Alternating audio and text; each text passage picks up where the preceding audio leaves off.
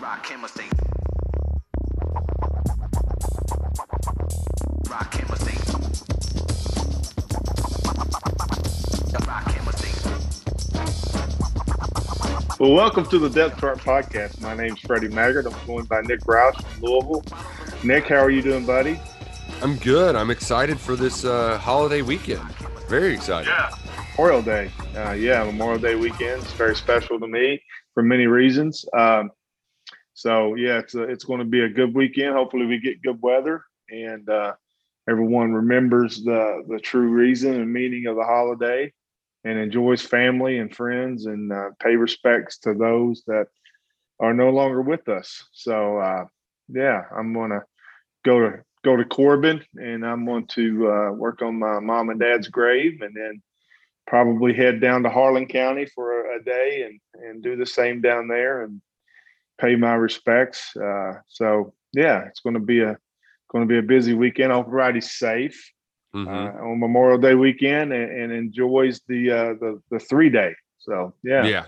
And I'm glad you said safe too, because as fun as it is to get out on your boat or light some fireworks, it can be dangerous as long as So make sure you take all the right precautions. It's going to be great weather, Freddie. We're getting a nice little cool down too.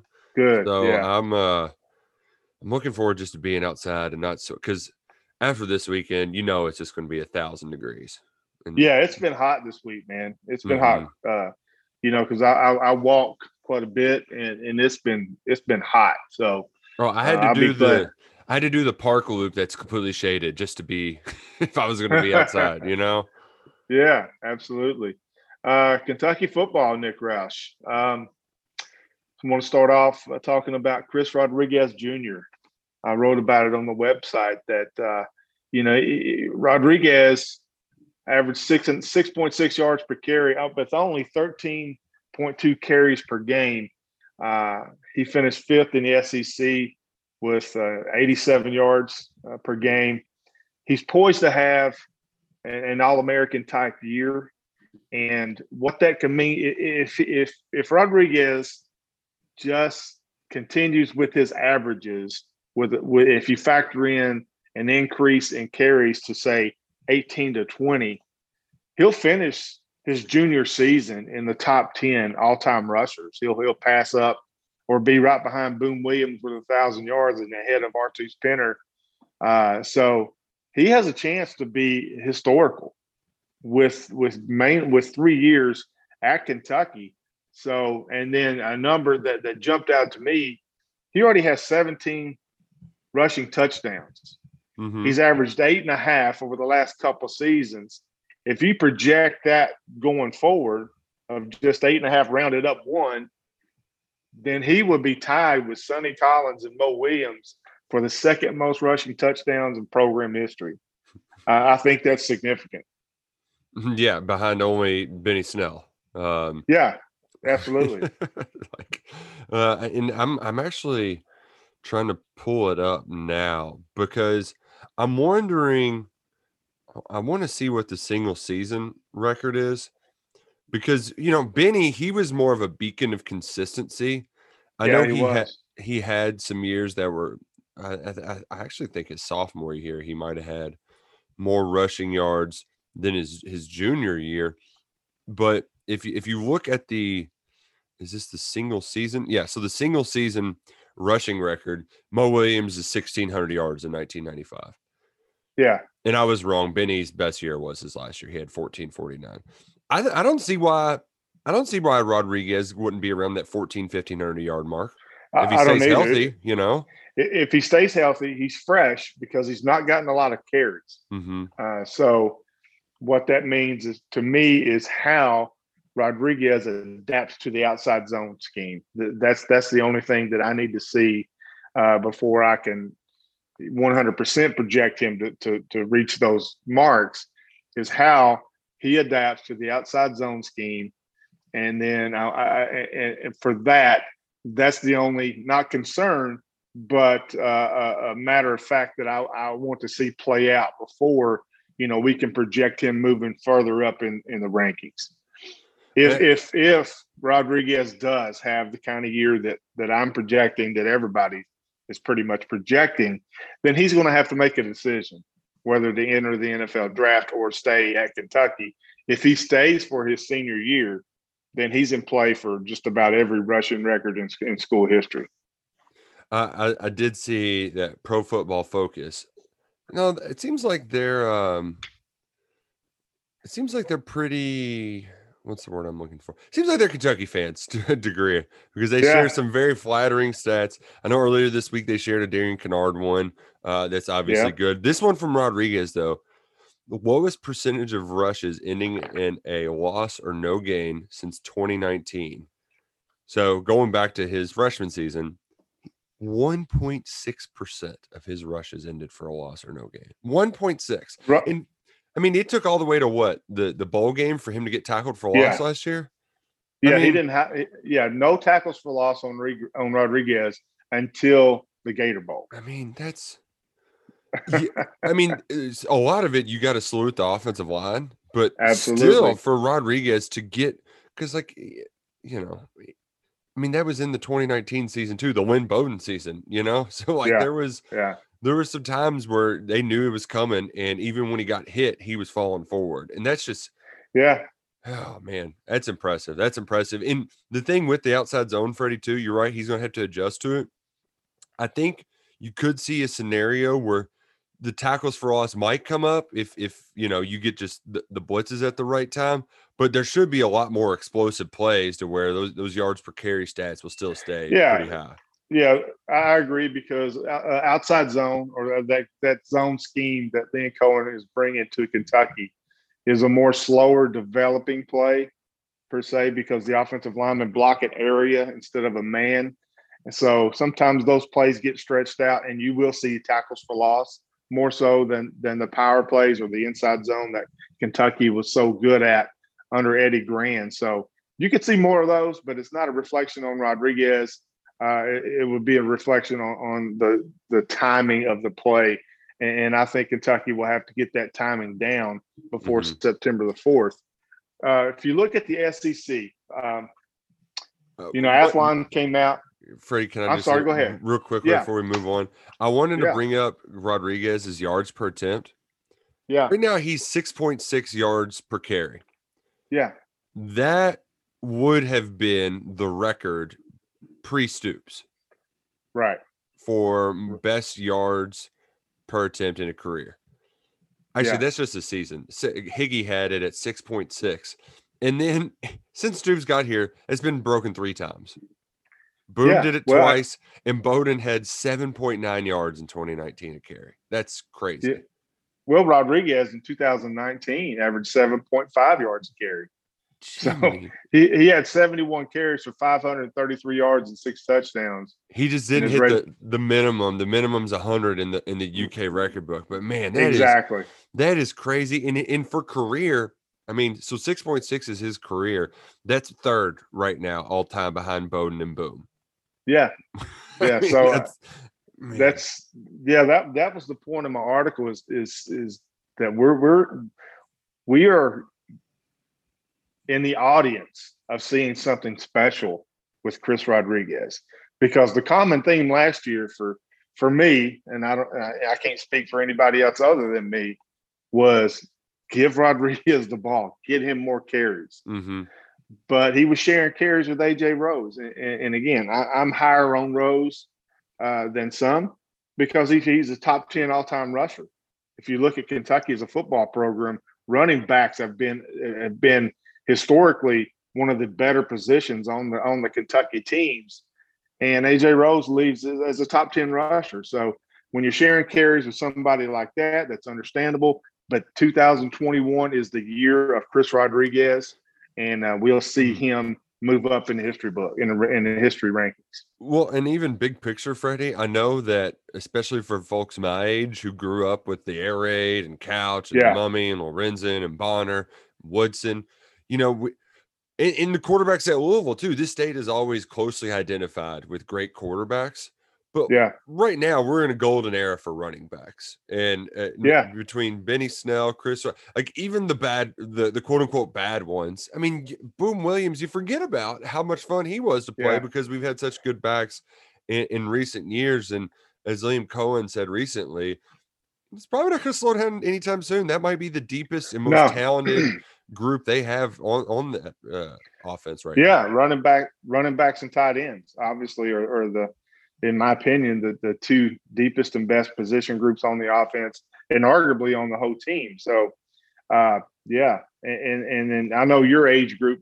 You go back to my age group, it was an annual occurrence of having a UK running back break records and go to the NFL. I mean, I think I was on the same teams with 5, 6, 7 backs that went on to the NFL. So it was a common occurrence back then. But then, like you said, the air raid happened, and then it's just a pendulum swing back to the era of the running backs, which brings me to, we get into just a quick overview of the SEC. Athlon came out. I bought mine yesterday. Oh, nice. I haven't got into it much, but I wrote my own book. If you can see, you can't see on the podcast, but I'm showing Nick. Oh, I see. The old school notebook that I have on the SEC. Yeah, the which what do you call it? Not planners, but they're different than just your regular notebook. They've got the black composition marble book. There you go, composition book. Yeah. Yeah, I have my composition book of the SEC because I was preparing to do Feinbaum with Matt and Drew. It couldn't be worked out on Tuesday. Then Matt lost his voice on Wednesday. So, but I keep this book and I update it throughout the season. And one thing that I've come to the conclusion about the SEC in 2021 is the running backs across the league are very, very good. I think you're going to see high production. I know that the Southeastern Conference is a passing league, and you got Ole Miss, you got Mississippi State throwing it all over the place. Alabama now doing that. Tennessee's going to do it too with Heupel. Tennessee's going to do it. Georgia with JT Daniels. But there's some really, really good running backs in the SEC. We've talked about Rodriguez, but Isaiah Spiller out of A&M, first team All-SEC per Athlons. Kevin Harris at South Carolina led the league in rushing a year ago. That's going to be a running back that Kentucky has to face. Jerrion Ely at Ole Miss faced him last year. Tyler Beatty at Missouri. Larry Roundtree is gone, which seems like Larry Roundtree was at Missouri for 100 years. He was there longer than Kentrell Brothers, you know? Yeah. Tyler Beatty is smaller, quicker, but he is a quality running back. Tank Bigsby at Auburn. I saw him last year. True freshman, had a huge year. Zamir White at Georgia. So the SEC could be running back heavy in 2021. As far as elite quarterbacks, we'll see about that. JT Daniels at Georgia took over, threw for over 1,000 yards in the last 4 games of the season. Kentucky's going to see him. He changed the dynamic of that Georgia offense. Could be one of the best, or will be one of the best in the league. I think the best in the SEC going into next year is Matt Corral at Ole Miss because of the production, because of the system, but more so, and I'm just going to say, Ole Miss defense is so bad. It was so bad. Maybe it improved. I don't know. Big maybe. Teams are going to score points. So the opportunities, the attempts are going to be higher for Corral, most likely, than any quarterback other than Mississippi State. Yeah, and the thing about Corral, the way that Kiffin plays too, I mean, it really is perfect for Corral's strengths, who's kind of a run and gun, you know, like it's big play. I mean, of course, there's timing up your shots, but it's very north-south. It's not the horizontal stuff that you get with Mississippi State. Mississippi State. Right, yeah. Right. So you can get a lot of big plays. You can get them on your heels. And the ball is going to be in his hands so much. He's also 23, 24. He did the COVID year where he's running it back for one more. And I think that just means Kiffin's going to give him a little bit more freedom to do even more. So, yeah. I will ask you. So was he Athlon's first team quarterback, Corral? I think he was. Again, I've not got into it much. I'm curious what the kind of pecking order is, because going into last season, we're like, well, are the quarterbacks that good out there? And then Mac Jones has a big season. And Yeah, I'm in Kellen Mond, he played, he fit the billing. So, but I don't know, Kyle Trask, surprise. yeah. But like outside of, I bet they put JT Daniels first, but outside of Corral and Daniels, there's not a whole lot of, I'm sure Bryce Young is going to be good for Alabama. Yeah, But yeah. It's Corral, Daniels, Bryce Young, and what? then we'll talk about the fourth team, Emory Jones, in a minute. But Oh, goodness yeah, gracious. Emory Jones. yeah. Bryce Young at Alabama is third team on Athlon. Mainly projection, 5-star player out of California. He and Mac Jones competed. And that's going to sound crazy, but competed last year. Mac Jones won and went on to break records. But Bryce Young is going. Alabama offensively, if you think about it, the last couple of years have had 4 dynamic, game-changing receivers. Mm-hmm. Now, Slade Bolden is back. John Mechie is back, the receivers, and Billingsley, the tight end. But you're going to see Alabama have 3 or 4 receivers that you've not heard of that are true freshmen or redshirt freshmen that are going to fill that role as those previous 4 did. Look, Alabama signed 4 of the top 10 receivers in the country last year. You're going to see some of those young guys just step right in with Bill O'Brien calling plays, and Bryce Young should have a big year in Tuscaloosa. Yeah, no surprise, Freddie, that Alabama is going to reload. I think they said that. Yeah. I think Alabama, this is the best recruiting class in the history of recruiting classes from like It is. From the internet standpoint. So, they're going to be just fine. Luckily, Kentucky doesn't have to deal with them. But I do just – I feel like there are a few more mysteries just going into this year, just from across the league, where there's not this sort of proven talent back that, like, all right, now if they take the next step, this could be great. Right. Across the board. I mean, like Emory Jones, come on, that guy. I know Dan Mullen's good with getting quarterbacks, put him in a position to succeed, but that's why it feels like this is the year for Georgia. This is Georgia's year. Am I off? Yeah, it could. Does it feel like this is Georgia's year where they win in Atlanta? It does feel like it's Georgia's year, but there are caveats. JT Daniels played at USC, played 4 games, not a big sample size in the SEC, but what he did when he was in the game, Georgia was much better. He looked good in that bowl game. Looked real good. Losing George Pickens to a knee injury during the spring practice will hurt the Dogs. Now, you still have Jermaine Burton, a true freshman a year ago, who was excellent. And then Darnell Washington is a 6'7", 270-pound tight end that is projected to take that leap from true freshman to sophomore. What Georgia does have to replace is 6 defensive backs from a year ago. Ooh. So going to be young in the secondary, but Jacoby Dean, the linebacker, is back. Lewis Seen is back, the safety hard hitter back there. But Kirby Smart is a defensive coach. With the SEC going to the pass game more, I'll have to see how that secondary from Georgia holds up against Clemson in week 1. Now, because Dabo Swinney is going to throw everything he can at Georgia to try to win that game, because let's just be realistic. The ACC is Clemson and that's it. Yep. So odds are Clemson wins that game, beats Georgia in Charlotte week 1. They're going to run the table pretty easily and not be tested again the rest of the year. So that game is of the utmost importance to Clemson. And it's going to be fun to watch. But Georgia, replacing the 6 DBs is going to be tough. Is that the Saturday night prime time first weekend? I'm not for sure of when, but I do know it's the opening game. Okay, I didn't know if that was week 0. Or not. But Yeah. Just to talk about kickoff times because we got him. Yeah, it's 7:30 September 4th. Love the noon kickoff to start the season because Freddie, yeah, I feel like when we get to the season opener, and especially when you're playing, Terry Bowden, like I don't want to wait around for my game to get started. I know it kind of takes away from the tailgate, some having a noon kickoff, but there's so many good games that weekend.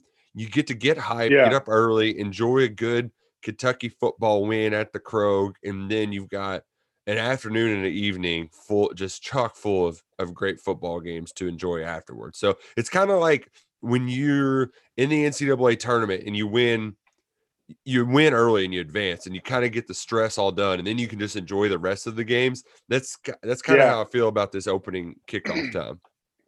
Yeah. It's good for us.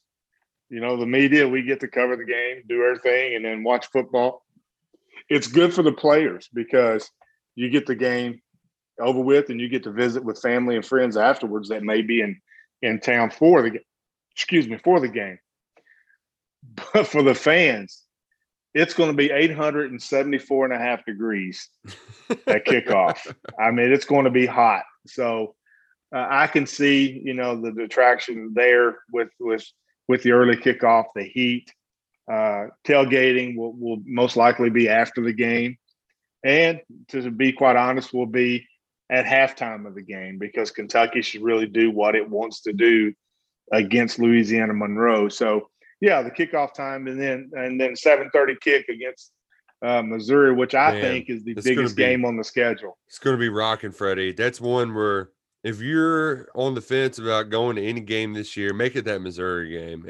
That's one where really need the Krog popping because with the fans' help, it can really push the Cats over and really get that ball momentum rolling. Yeah, you look at Missouri, Connor Bazelak, I am sky high on him. I am buying his stock. I think, watch him. He's a cool operator in the pocket. He anticipates and processes the game well, reads defenses, throws receivers open. You do lose Hazleton there at receiver and a couple more. And then 2 corners from Missouri enter the transfer portal, which is going to hurt them after both safeties were drafted. So you lose your secondary. So that's something that Kentucky will have a chance to capitalize on. But anytime you have Connor Bazelak, in my opinion, Missouri has a chance to win. And if you look at the SEC East, you have Georgia projected, like you said, ahead of everybody. And then there's a group of 3 that I think with Florida, Kentucky, Missouri, right there that are going to compete to go head-to-head with Georgia to go to Atlanta. So Missouri at Kentucky is the biggest game of the year for the Cats because I've always said for UK to have a good season, you have to win the Battle of Columbia, which is Columbia, Missouri. You have to beat Missouri, Columbia, South Carolina. You have to beat the Gamecocks. Game 2 is going to be monstrous for not only early momentum in the season, but for the overall SEC East race. That's going to be a big one, Nick. Yeah, definitely. And right now, most of the odds maker, like all of the odds makers, I know Athlon was that way too. It's going to be a big offseason for drinking the Missouri Kool-Aid as the next team behind Florida and Tennessee. I don't really know why.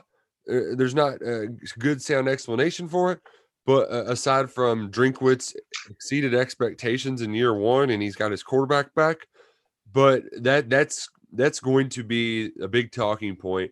And you know what? I think Mark Stoops likes that. If we're being completely honest.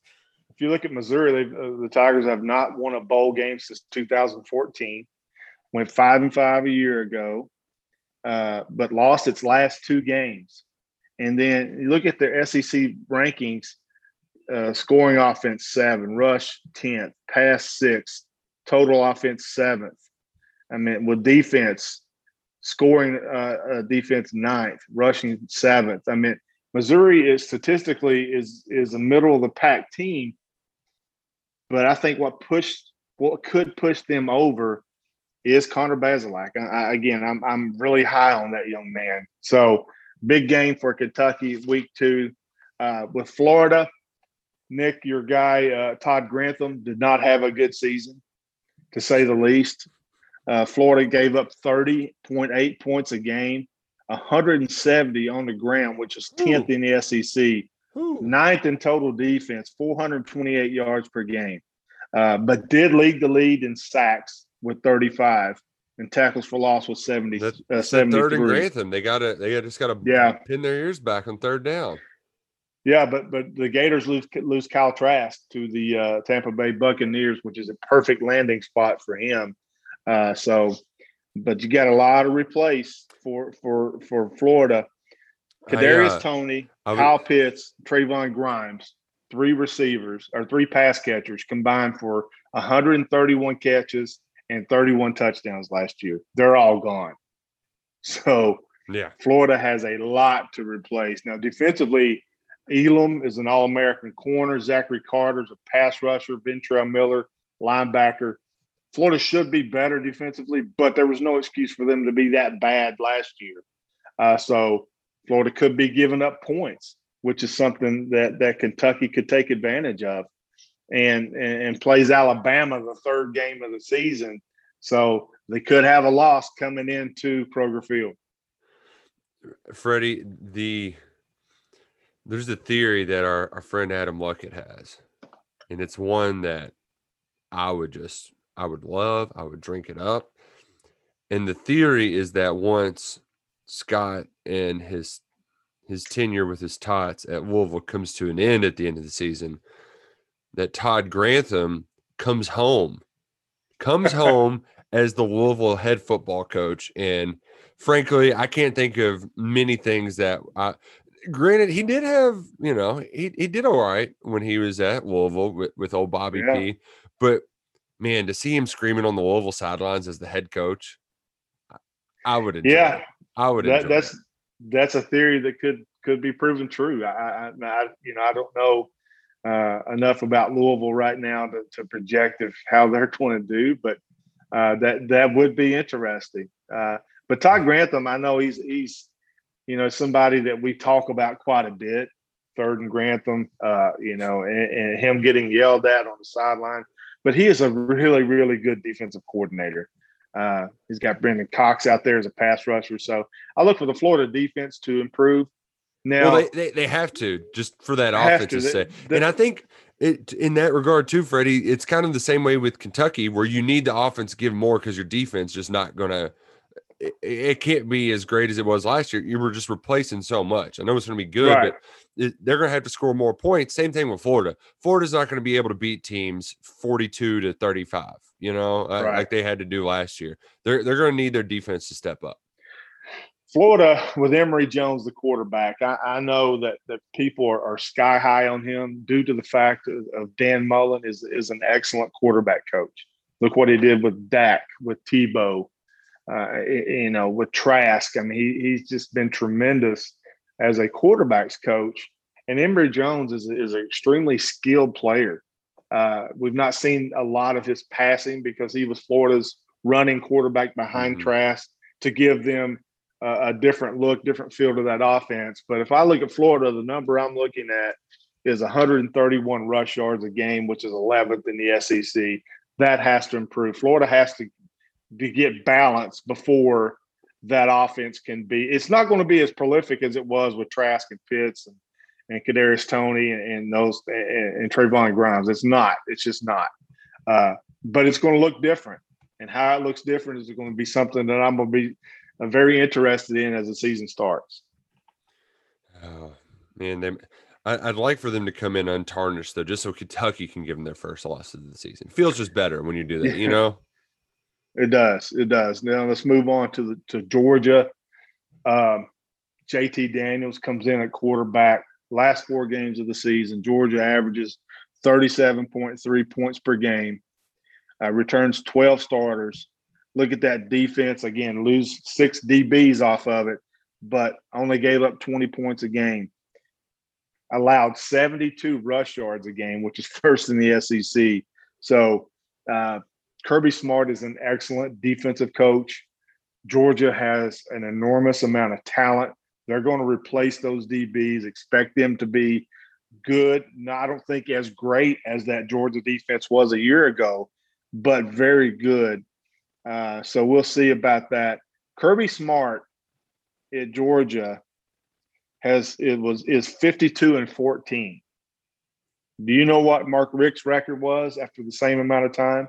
Oh, I bet it was 53-13. Slightly better. 52-13.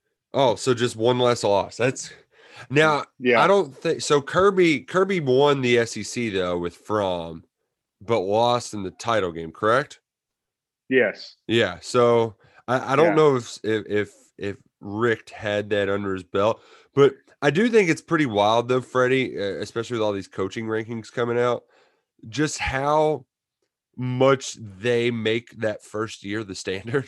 Or not the first year, I guess that would have been his second year. But that's would be a earth-shattering season for most. That's the standard at Georgia, and they just haven't lived up to it. One of those like you're a botched, what was it, 2nd and 38, or I forget, the 2nd and 21 away from winning a national title, and it's almost like the Falcons where, you blew the big lead and now you're just scratching and clawing trying to get back. Yeah. I wonder if there's a mental thing up there, because I know the fans Could of Georgia, be. there's certainly a complex there where they're like, gosh, like Florida fans are like, yo, last title in '84. They've loved to rib them on that. And I wonder if it's something that's really starting to get to them. It could be, Nick. And if you look at Georgia in 2021, one thing that sticks out at me is the Bulldogs have an extremely favorable schedule.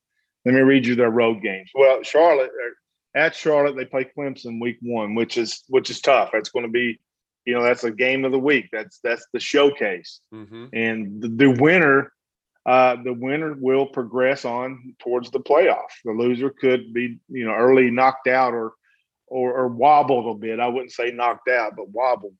Their road games after that: at Vanderbilt, at Auburn, at Tennessee, at Georgia Tech. Is that a favorable schedule? Yeah, I mean, you're right. If they just get past that first week, all of it's not so different than Kentucky's, where the teams that the teams you'd wish to play on the road, you're playing them all on the road. All those kind of seemingly gimmies, So yeah, and Georgia's West opponent outside of Auburn is Arkansas.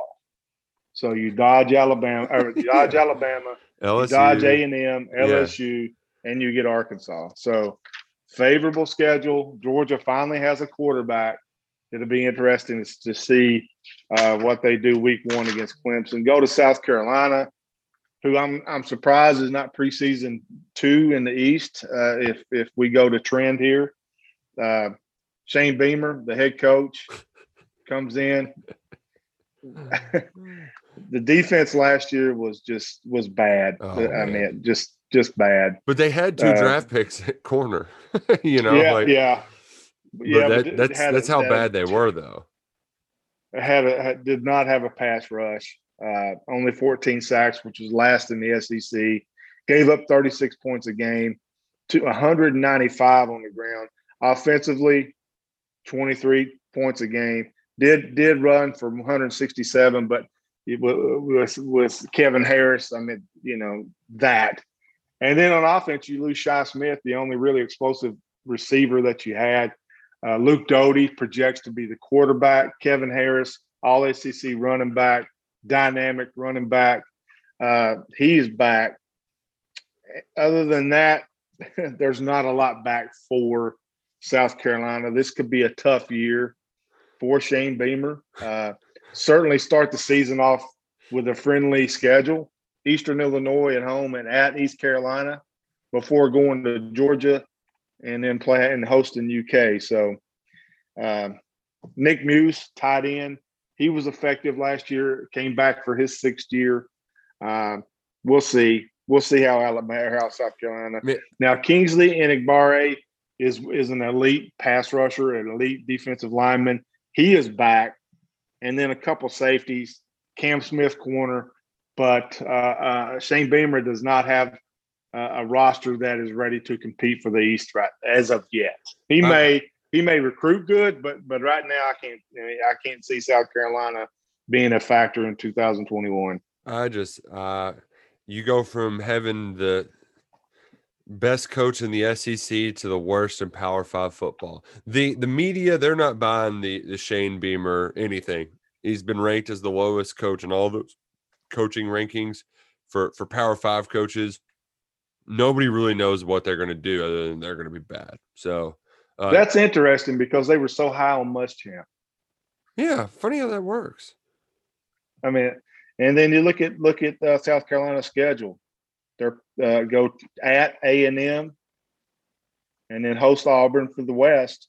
Go to Missouri, to Tennessee, and go to Georgia, and then at the end of the season, oh by the way, you host Clemson. So I can see right now 5 losses at the end of the season. At A&M, host Florida, that's a loss. At Mizzou, that's a loss. Host Auburn, we'll see how Auburn does, and then Clemson. So it could be a long year for Beamer in Columbia. Very long. I certainly hope so. And then our favorite team, the Tennessee Volunteers. Josh Heupel comes to town. The AD was hired from UCF, did a search, ended up hiring his old coach at UCF, Josh Heupel. Tennessee last year was not good. Let's just be honest. 3-7 was not good. Offensively was decent. Defensively, but on the offensive side, which will change under Heupel because I think that he will scheme up yards. I think I think Tennessee will be a lot like Mississippi State in the first game. Remember, Mississippi State played LSU. Bo Pelini decides to go man coverage against all those crossing routes, and Mississippi State wins in Baton Rouge. I think Tennessee will come out with a unique look and beat Bowling Green, probably beat Pitt game 2. But like South Carolina, the talent.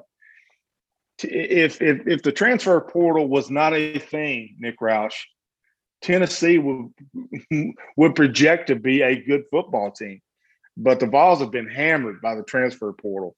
Eric Gray, running back, goes to Oklahoma. The second running back, Ty Chandler, goes to North Carolina. Josh Palmer, NFL. Brandon Johnson, receiver, goes to Central Florida. Henry To'o, one of the best linebackers in the SEC, transfers from Tennessee to Alabama, like the Crimson Tide needed linebacker help. Quavarius Crouch, another starting linebacker, to Michigan State. DeAndre Jackson to Miami. So the schools you're mentioning, on. They're going to too. Like it shows that they were quality players as well. Yeah, because you see some players transfer, and no offense, they go to East Carolina or they go to Tulane or something like that. The players that have left Tennessee have gone to national championship contending schools. So these are quality players. Again, if these players would have been back, you could project Tennessee to have a good football team. But they're not.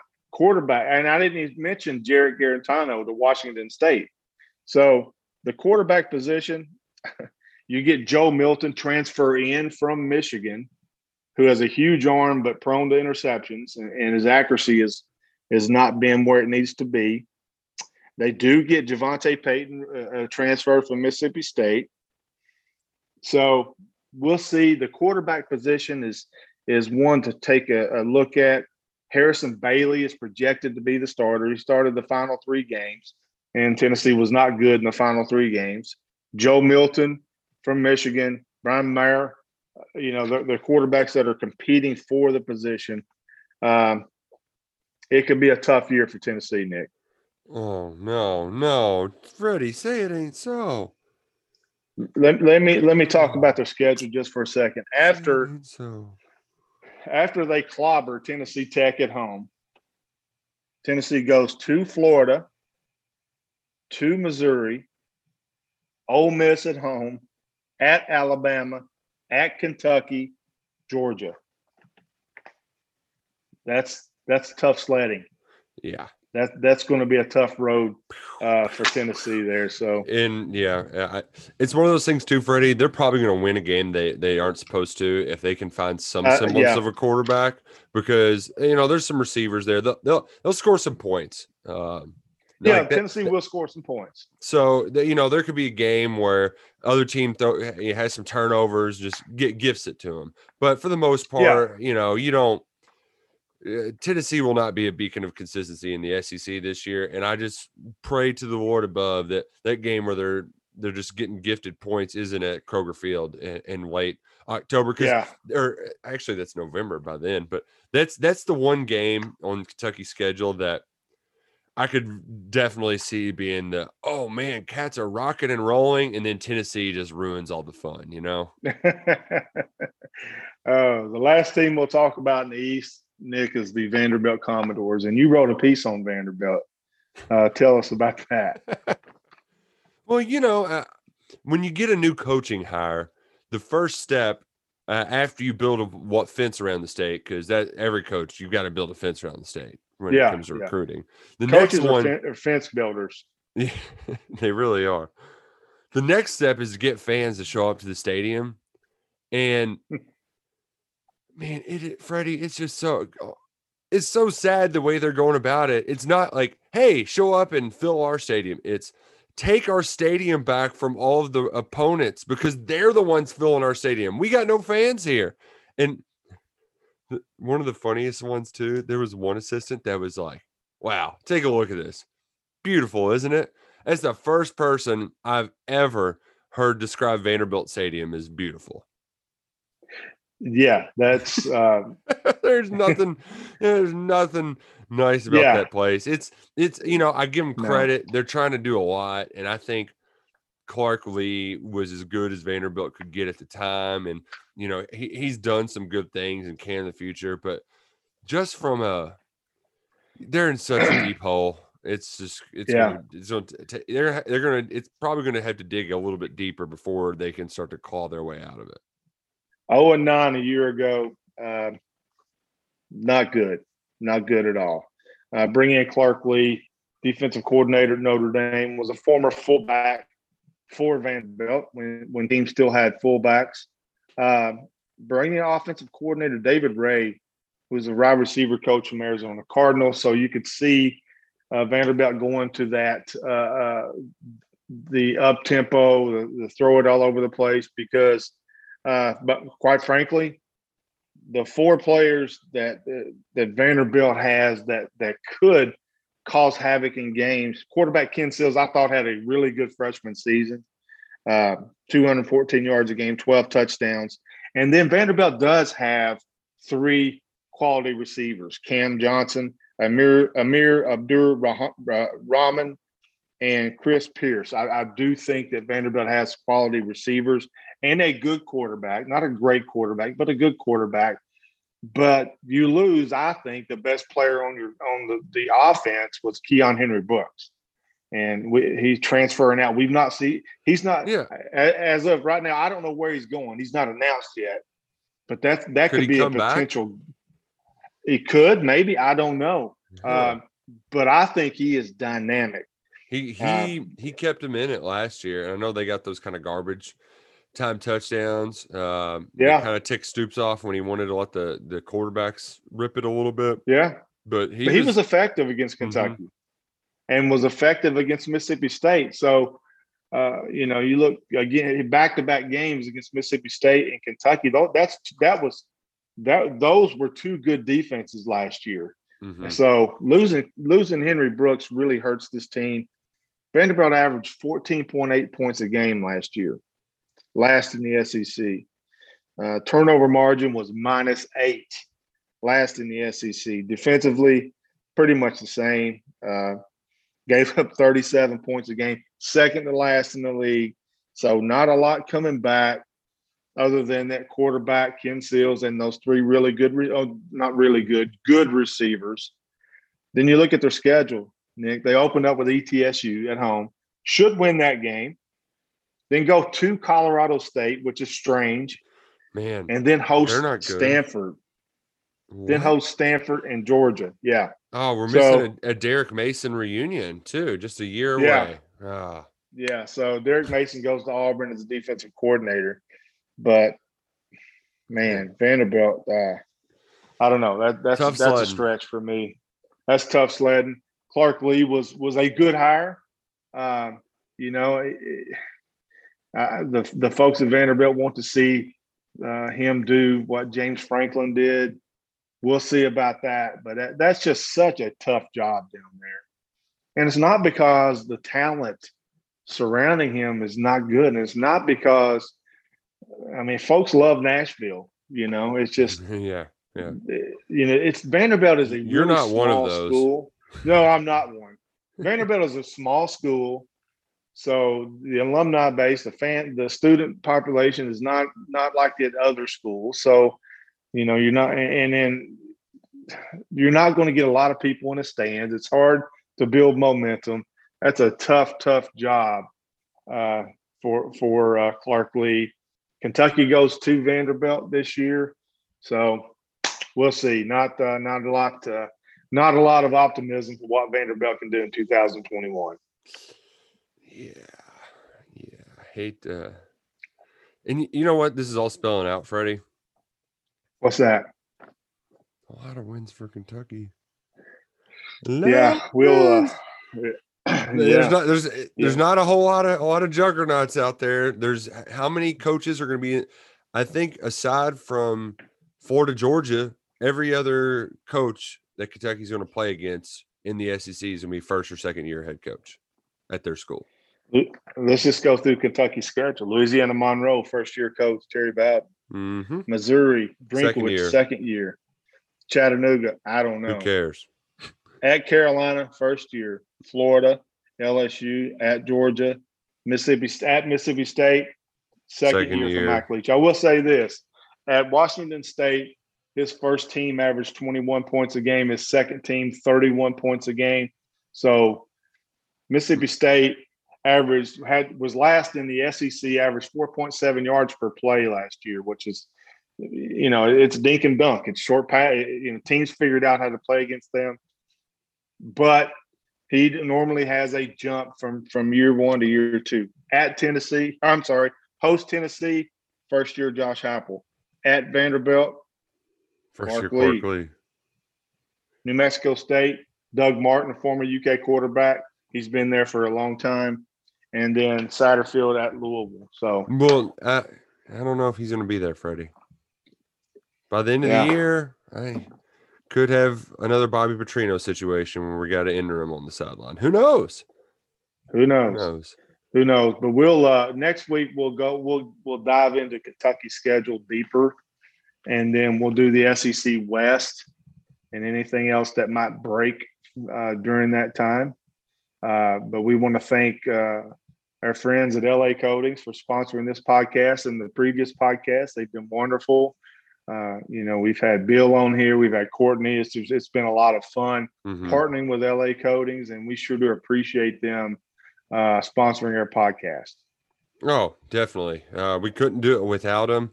And I know right now, everybody's getting back. That's what's nice about this Memorial Day weekend, Freddie. It feels like we're finally getting back to normal. And LA Coatings is a great way for your business or organization to make sure that everybody gets back safely. Some of that churches, schools, athletic facilities. Yeah, great organization. Look up our friends at LA Coatings, which thanks for reminding me, Nick Roush. Kentucky announced that it's going back to full capacity seating. We didn't talk about that, which is awesome, which means tailgating, which is awesome. So I think the first game against Louisiana Monroe, even though it is a noon kickoff and it's going to be 874.5 degrees when the game starts, I think Kentucky's going to have a really good crowd because of the intrigue of Liam Cohen's offense. I'm with you. And the quarterback, because I think we're in new waters with the quarterback position at Kentucky under Mark Stoops. I think Gatewood, Bo Allen, and Will Levis. How do I say this? Would be the best quarterback on any team that Mark Stoops had with a new quarterback coach, with a new system since he's been at Kentucky. So one of those three is going to be the starter. The competition starts now when Will Levis gets to campus. And you wrote a good piece on both Levis and Bo Allen working with how you say kinesiology. Yeah. So working on their throwing motion. It's nice that in Levis's case, he's been doing it a while, but this is the month of May. This is their time off. They're actually getting to campus. I found out today on June 7th, I believe, is whenever players are reporting back. So that I know that I wouldn't be spending my time off working with a quarterback. I would be in the sun, chasing women, God knows what. I'd be getting in all kinds of trouble during my 1 month off. But these guys are putting in the extra work, and that's significant. That's significant. And we'll see how that translates onto the field. I don't know exactly how or what, but I do know that the conversations about the quarterback competition, we're going to be talking about it for a long, long time, Freddie, until that kickoff September 4th. Oh, yeah, it's not going to be settled for a while. And, I think the first 15 days of fall camp is going to be focused on identifying your starter. If it gets decided then, that's great. It could go all the way to kickoff. There's no reason for Kentucky to announce that, even if they do have a starter. Again, because that second game of the year is humongous against Missouri. Louisiana Monroe will be a tune-up game for the Cats going into that one. So, a lot of stuff going on. We're going to talk about media days next week and everything else. Send us your questions. Thank you for listening. I hope you have a safe and wonderful Memorial Day weekend. Thank you for listening. God bless America, and go Cats.